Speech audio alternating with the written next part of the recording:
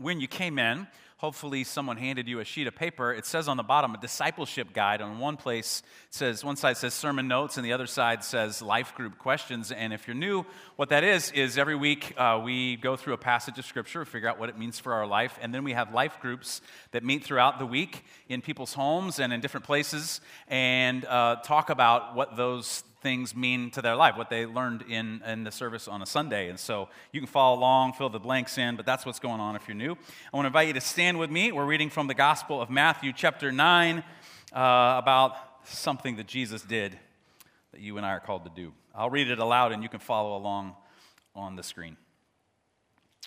Jesus went through all the towns and villages, teaching in their synagogues, proclaiming the good news of the kingdom and healing every disease and sickness. When he saw the crowds, he had compassion on them because they were harassed and helpless, like sheep without a shepherd. Then he said to his disciples, that's you and me, "The harvest is plentiful, but the workers are few. Ask the Lord of the harvest, therefore, to send out workers into his harvest field." This is the word of the Lord. You may be seated. Thank you so much for standing. I want to talk to you today about 5 shifts that you and I are going to need to make if we're going to be people who make a difference. 5 shifts that we're going to have to make in our life. Now, I've got a question, and it's an honest question, and I think it's a question everybody needs to ask on some level. And the question is this: who is it in our day and time that is in charge of making sure that the needs of people are met? Who is it that's got it as their job description somewhere? Some group of people surely has this as their job description, that they're supposed to be making a difference.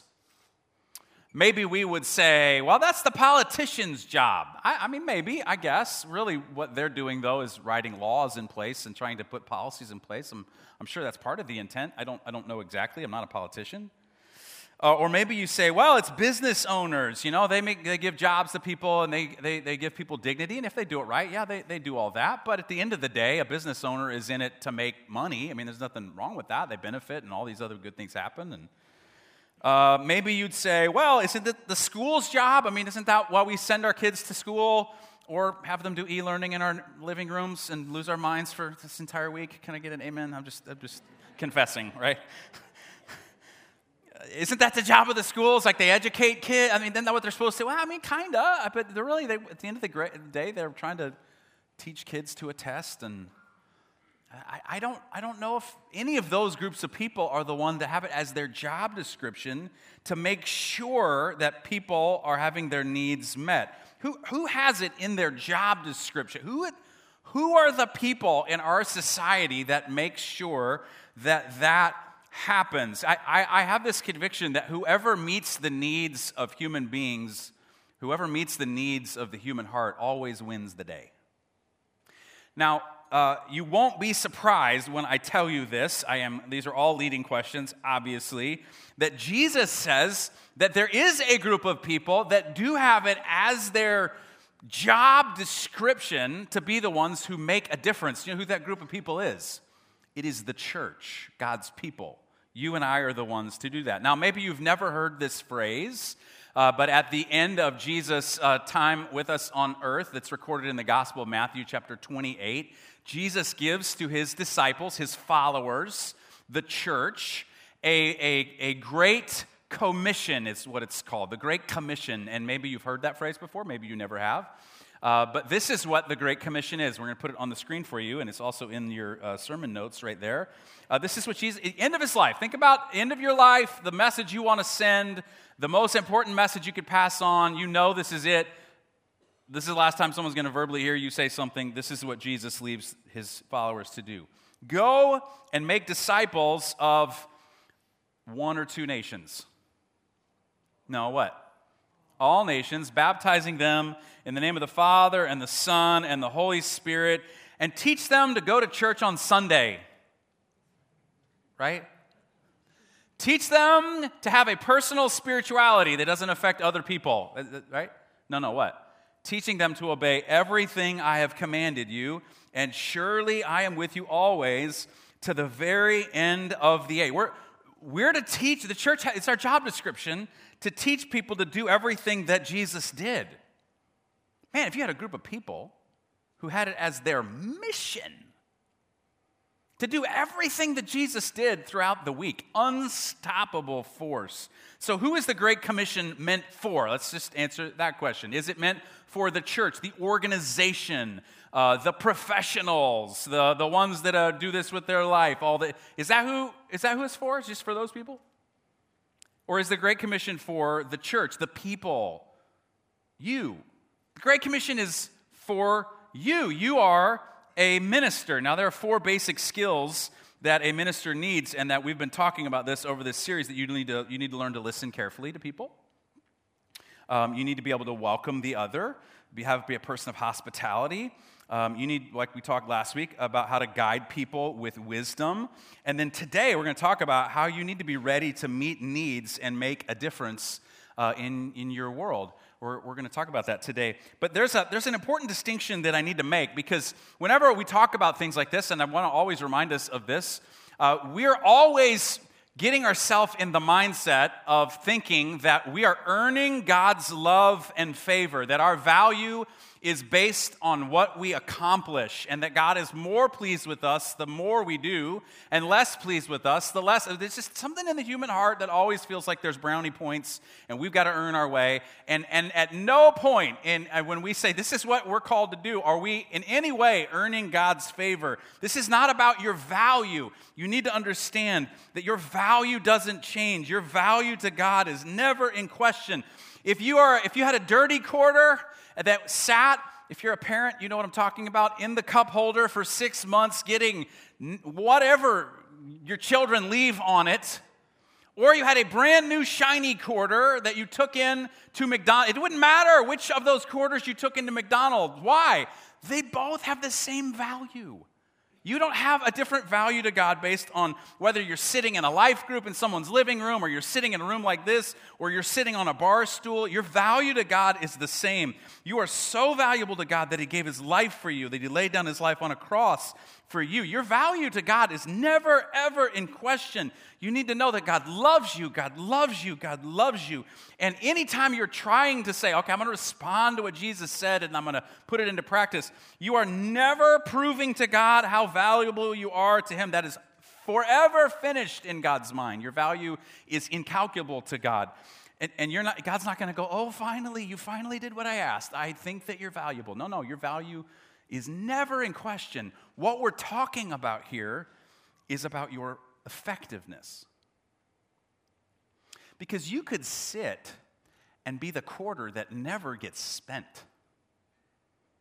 and leave it up to somebody else.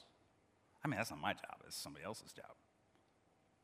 And you could never grow in your ability to make a difference. And so this whole series is about you being effective with what God gave you. Now, I'm not the judge of what God gave you. I don't know all the skills and abilities and talents God gave you. And Jesus tells several different parables. One of them is I'll call it the parable of investments. It's called the parable of the talents, but that gets confused. And he talks about how one guy got 5 and another guy got 2 and one guy got 1. And I don't know how many gifts and abilities and talents and resources God has blessed you. I don't know, and I'm not the judge of that. I'm not the decider of what you do. In the parable, though, Jesus wanted the people to take what they had been given and multiply it. And so whatever you have been given by God, you can take that and make a maximum kingdom impact with whatever God has given you. You can do that. You are called to that. Jesus told another parable, the parable of the soils, about this man going and sowing seed. And he said the one that you're looking for is the guy who sowed the seed and it returned 30, 60, 100-fold. So you can think about it like this. Because of your life, 30 or 60 or 100 people could be following Jesus because of your life. And here's a thought experiment for you. And I'm not saying this is exactly the case, because together we are the body of Christ. Together we are the church. But if you were to act as the Great Commission is up to you, and if we just based it on what you do and how you go throughout your week on Monday morning and how you see work, and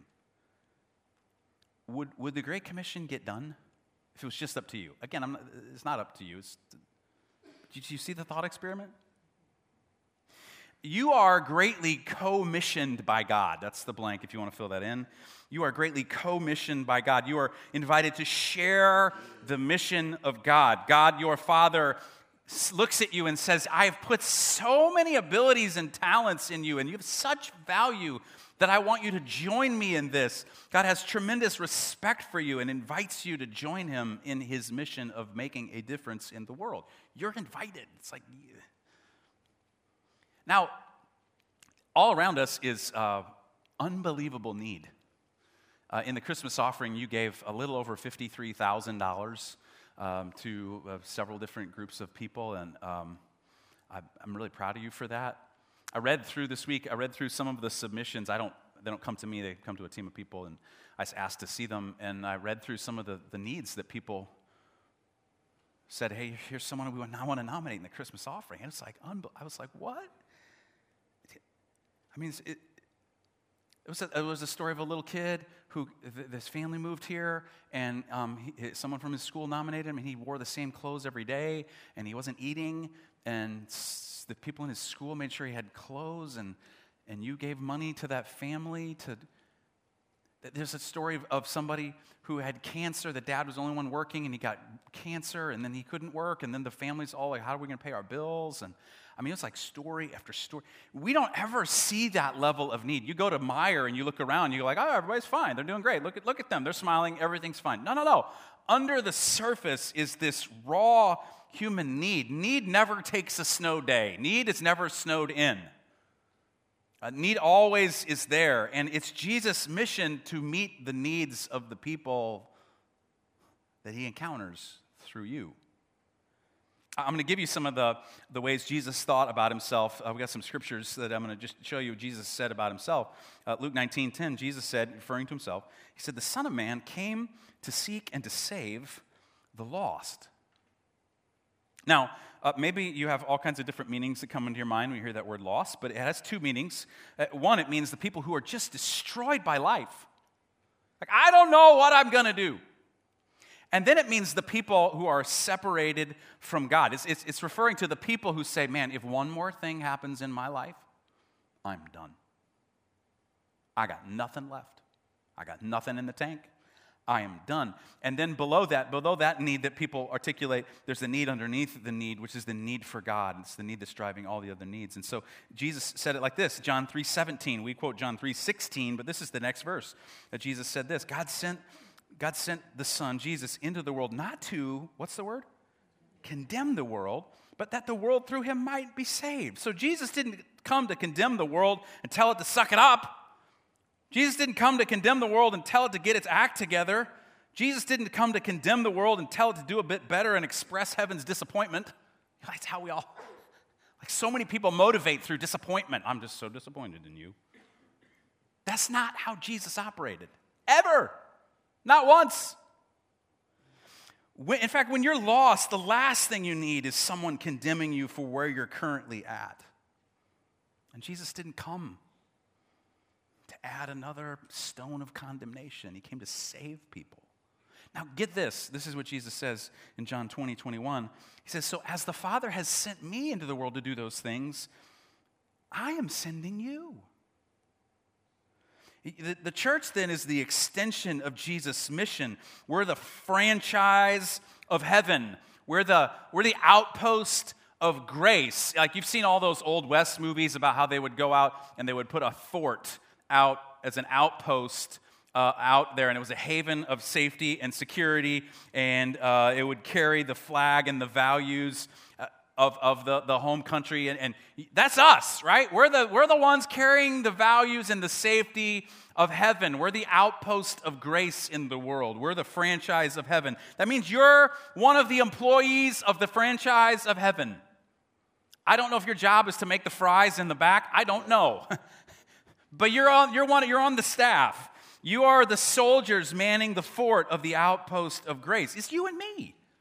Like we're the ones that Jesus sent to do what he did. And so if you were following along in the 21 days of prayer and fasting, one of the verses this week was from 1 John. And 1 John said, whoever claims to live in him must live as Jesus did. In other words, do what Jesus did. And so if Jesus met needs, then you meet needs. And if Jesus' mission was to reach the lost, then your mission is to reach the lost. And if Jesus didn't ever condemn anybody and express heaven's disappointment, then you aren't here to do that either. Whatever Jesus does, we do. Now, Matthew chapter 9, this passage that we looked at today is an example of Jesus in action meeting needs, and it just shows us how we're supposed to approach life, how we're meant to approach life if we're a follower of Jesus. And honestly, I'm going to take you through this just really quickly through these verses in Matthew chapter 9, all the way through the beginning of the chapter to where we read at the end of the chapter. And what's going on in Matthew chapter 9 is just one thing after another. You're almost kind of meant to get the sense that this all happened in a day, and that if you were around Jesus, this is just the kind of thing that happened all the time. And so what happens at the beginning of Matthew chapter 9 is Jesus is coming off of a boat, and it's almost like Matthew says that he steps onto the dry ground, boom, and he's hit with a need, bam. He gets his feet out of the boat, he hits the ground, and then there's this guy that's brought to him that's paralyzed. Now, you need to understand, in that day, there was no act saying that here, if you have a disability, here's a special parking place for you. If you had a disability and someone didn't come along and make sure your needs were met, you were toast. I mean, nothing. If you couldn't move, you couldn't move. And so here's this overwhelming physical situation. What's Jesus going to do? I mean, how's he going to respond to this overwhelming need? What would be the Christ-like thing to do here? Put yourself in the scenario. Someone comes to you and they're like, hey, I'm paralyzed and I don't know what to do. How do you feel? We get racked with guilt over these kinds of things. Where my mind goes is to walking down Michigan Avenue and you see someone with the sign. You know what I'm saying? You been there? You're like, oh, I'm walking down Michigan Avenue. Look at that expensive store. And people are just blowing past that person. And we get racked with guilt, like, oh, I ought to do something. Should I let him come and live in my home? What am I supposed to do here? It's that we don't quite know what to do. What is Jesus going to do? Is he going to move this guy into his house? What would you do? Well, Jesus just heals him. And then, bam, next scene happens, and he's walking, and there's this guy, different kind of need, because there's all different kinds of needs, and he sees Matthew, who's a tax collector. In other words, he's one of the hated people, and he says, Matthew, follow me, and he does. And so Jesus goes, and he has dinner with this guy, and Matthew says that there were many tax collectors and sinners, meaning those were the wrong kind of people, and Jesus got judged by the church people over it. And so here's the need. Someone is living in a sinful lifestyle of oppression, and Jesus welcomes that person. He doesn't throw stones of condemnation. And then bam, the next scene. And there's this Bible theology debate breaks out over fasting and what the right way to do it is. And so there's this need for understanding. And Jesus explains what they need to understand. And then bam, there's this next scene. There's this ruler, a religious ruler, to be someone like me, someone in a position like I have. And he comes to Jesus and he says, my daughter just died. And what do you do if someone you look up to or think is supposed to be a spiritual leader suffers? You're like, well, I don't even know you're supposed to know what to do. I don't know what to do. And what do you say? Like, how do you solve that? And so Jesus immediately, he goes with the man. And then on his way there, this woman grabs his cloak and is like, hey, Jesus. And she's had this issue for 12 years. She's been to all kinds of doctors, and she can't find a healing for her situation. Jesus heals her, and then he goes, and there's the little girl who's died, and he says, no, don't worry, guys. She's just asleep, and raises her from the dead. I mean, this overwhelming physical need. And then bam, the next scene, Jesus is accosted by these two blind men. Again, they're paralyzed. They got no one, and they say, Jesus, have mercy on us. No, in other words, nobody pays any attention to us, Jesus. We don't know how we're going to have this need met. And Jesus heals them. And then bam, right after that, there's this demon-possessed guy. And Jesus drives the demon out. And listen, honestly, if you read this whole passage, if you were put yourself in the scene of the day, me at this point, I would be so overwhelmed by the need. I would be crippled by my inability to do anything, and I would be in a fetal position on the floor sucking my thumb. And I'm like, well, I can't do anything. But Jesus is like, bam. Like, this is all in a day's work for Jesus. Bam, bam, bam, bam. And it seems like Jesus hardly flinches. He's a need-meeting machine, and he meets every specific need with the love of God in its many forms. Now, what you'll notice if you kind of look at this passage, this whole chapter that we're kind of meant to take together as a whole, is that Jesus' response was immediate. That word's used several times, immediately. He's not overwhelmed, he's not frustrated, he's not too busy, he's not helpless, he's not weak. I mean, I'm like, give me some of that Jesus juice. I could take some of that because I can't do that. Surely you and I aren't called to do this kind of thing, right, Jesus? That's just your stuff. And Jesus is like, not so fast. And then he gives us this passage, this message at the end of the chapter that we read.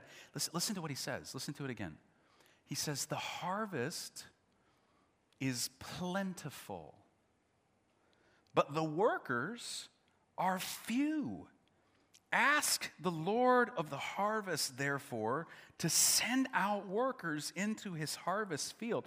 In other words, there's a harvest, there's plenty of it, there just aren't enough people willing to go in and take it. So what we're to do, and what I'm asking of you and I'm asking of me, is we're asking the Lord of the harvest to send in workers. See, the harvest, if you read it in context of Matthew chapter 9, is all of these different human needs in all of their forms. That's where God is doing his reaping. That's the thing that he's like, yeah, that's where I do my best work, is in the middle of raw human need that overwhelms everybody. That's where I do my thing, man. That's where I make it happen. Now, remember what we said at the very beginning of this series, that ministry is just meeting needs? Jesus is talking to you and me, and he's commissioning us to go into the harvest field. Will we take it? So I want to give you 5 shifts that ministers, you, need to make to be more like Jesus. 5 shifts. Here's the first one. Here's 5 moves. You're going to have to move from a mindset of just getting by to I'm on a mission. Man, I don't know. This last week. You can put this on public record. I hate e-learning. My kids are at home. We're all, we wanted to, at least I wanted to kill all my children and eat them. Like, by the end of the week, I was so overwhelmed. In all honesty, I feel like someone stole a week of my life. That's what that feels like. It's like, I can't ever get that back. You can quote me on that. But that's how we see ourselves, isn't it, for most of life? Like, we're overwhelmed, and we're just barely getting by. How in the world could we add on to that anything else where we would help anybody else? And what we do when we do that is we're defining ourselves by the demands on us, and we're reacting to life instead of acting on life. And the shift is what God calls us to, which is to change our mindset and say that I'm on a mission, and so the needs are the harvest field. And what we do is we stand in the middle of need, and we feel completely overwhelmed. But let me give you a different picture.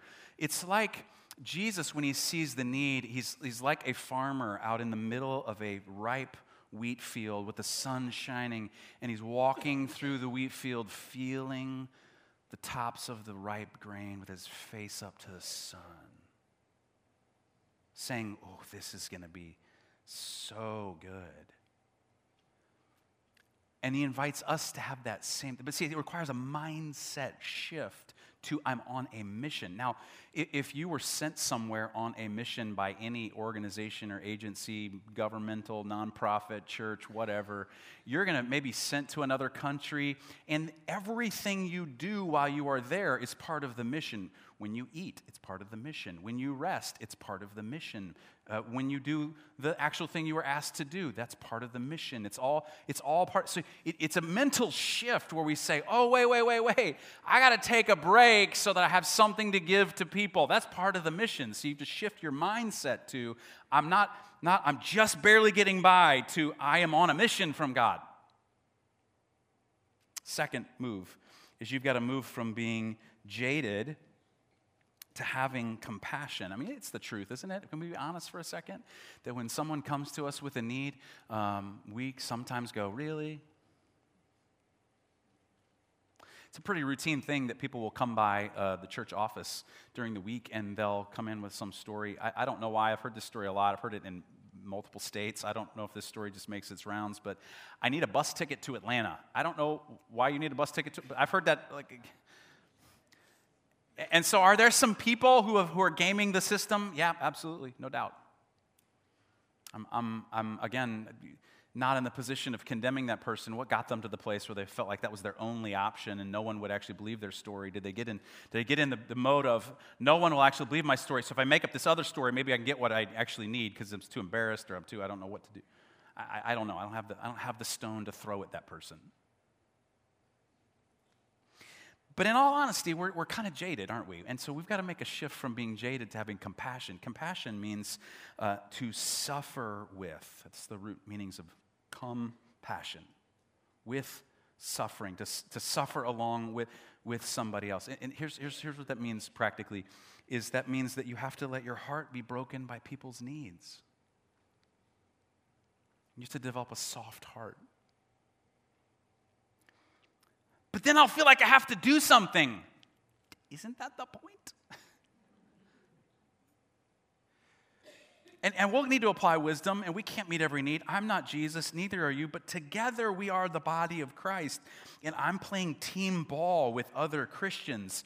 But if my heart's jaded, and your heart's jaded, and your heart's jaded, and your heart's jaded, and your heart's jaded, and your heart's jaded, and your heart's jaded, and here's what happens when that happens. We expect the church, the organization that's usually underfunded, to do it. Like, that's your job.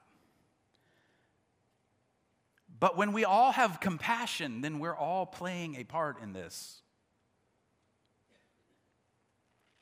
Third move. Move from being a consumer to being a contributor. See, we got to move from expecting to receive to expecting to give. Now, we're conditioned to receive. We are consumers. Amazon, Google, Facebook, Apple, Samsung, Wendy's, Myers, McDonald's, Strachan Van Til, Dunkin' Donuts, Starbucks. Dunkin' Donuts coffee is way better. Dunkin' Donuts, Starbucks. All of those companies, you know what they're conditioning us to do? Like through all of their marketing and the millions and billions of dollars, they're conditioning us to expect that when we show up, we'll receive something. And then if we don't like it, we post online. They really were terrible today. And what a consumer culture does is it conditions us to be frustrated so that they can profit off us. Could I just take the blinders off for a second, recognize what's happening? And so we're conditioned to expect to be the recipient, not the giver. And what I'm saying, the shift we have to make is oh, no, wait, I'm not first a consumer, I'm a contributor. This is my mission too. I own this. I am responsible. It is mine. This is my church. These are the needs that I am called to meet as part of it. God entrusted it to me. And see, the lie of consumer culture is that we all think because we consume something good that we have done something good, right? You can think that you came here and you heard somebody talk about the Bible. Oh, man, that really got me. Point number 3. Woo! I didn't know about that. You consume something good. And so the lie that we're taught by consumer culture is because you consume something good, therefore you have done something good. And the shift is, no, you do good when you do good. You have to contribute. You have to say, I'm part of this. This is mine. I own this. It's a shift you have to make. Here's the fourth shift. You have to move from being closed off to being open. And what I'm praying today is that God does a supernatural work in your mind and your heart that moves you from, I don't want to I get to. I get to be an agent of reconciliation. I get to help people. I get to be a person who brings peace. I get to minister in Jesus' name. Oh, God, do this in me. Move me from being closed off to being open. Fifth shift that you have to make. You say that fast twice in a row. Move from being too busy to making sure that I have some margin in my life. Can I just say something to you that are parents and you want the best for your children? I think it's awesome. I have 3 children, my wife and I, and we love them more than anything, and there's nothing I care more about than the development and growth of their character and maturity. something I notice that parents do often is they think the way to mature and bring character to their children is to involve them in endless amounts of activity and endless sport things. There's nothing wrong with playing ball. I'm not kind of dog on ball. I'm just like you're in this thing and you're in this thing and you pay all this money and you travel all this distance and you get a hotel room and you listen. I'm not trying to dog on that. I'm just simply saying, is that really going to grow their character? I mean, you're so busy with them that there is no margin. There's the point I'm trying to make. There's no margin to help anybody else because you've so jam-packed your schedule, and you and I have to leave blank space in our week so that we can actually help someone. Now, I got to say also something to single parents, because you're at this point, you're like, what? I'm barely head above water. Oh my gosh. I just want to tell you, raising your kids and going to work is meeting needs, and do your best where you are with what you have if you're a single parent. It's okay. It's where you're at right now. It's your season. But the way that we help people is that we have some margin in our life. Margin in our schedule, margin in our finances. So we have to move from being, I'm too busy, to I'm actually planning to have margin in my life.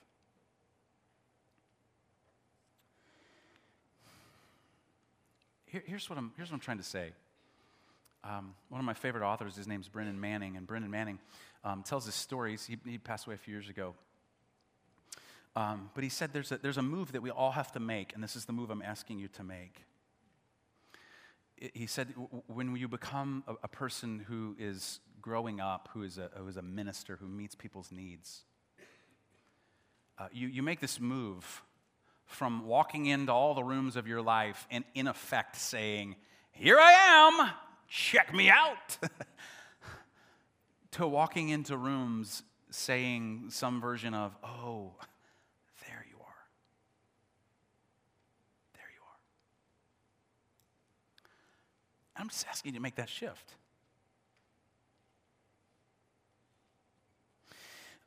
On your seat when you came in is this sheet of paper, and it has a big gracious God at the top.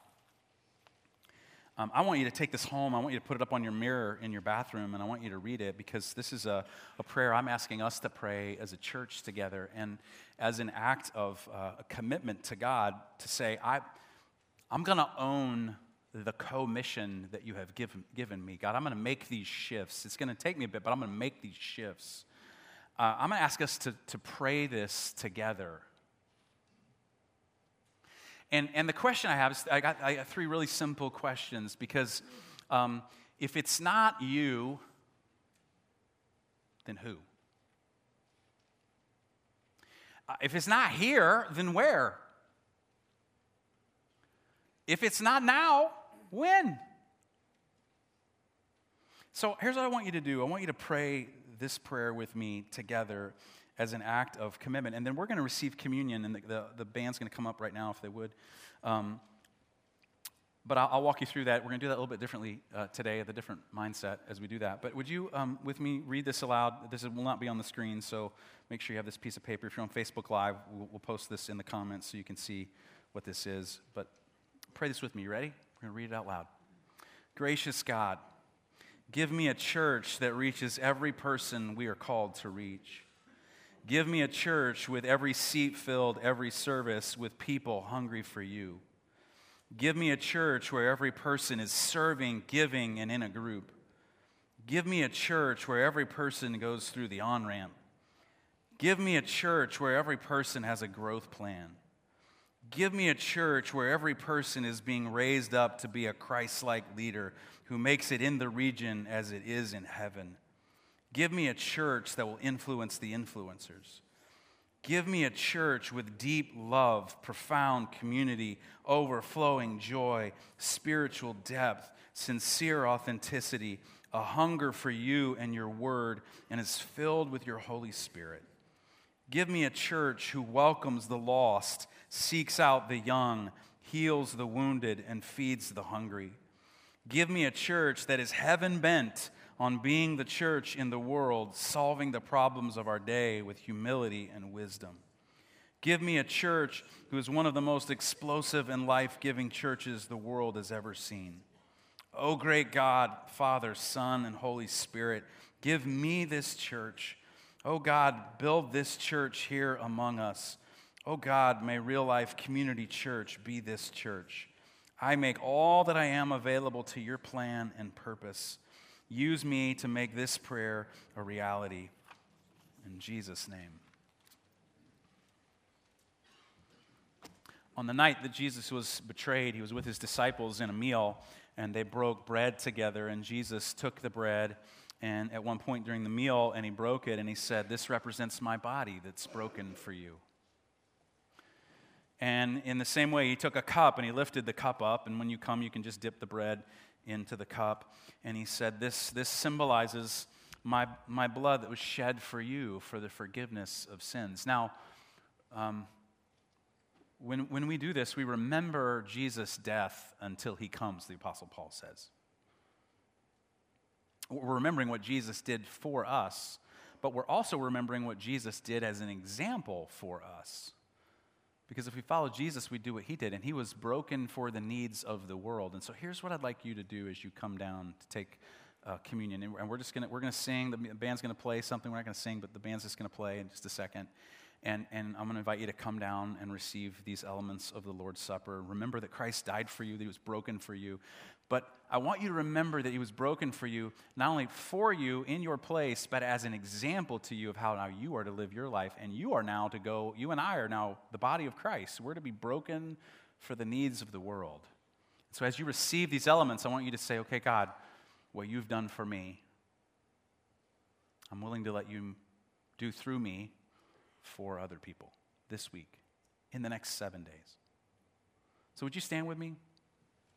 I'm going to pray, then you can come down, and as you exit, the blessing will be that you are now sent as the body of Christ into the world to love the world in the same way that he loved it. Let me pray for you. God, thank you that you were broken for us. Our value is never in question.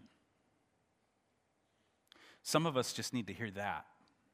We try so hard to earn acceptance and love. We need to hear the beautiful word of your grace that says you love us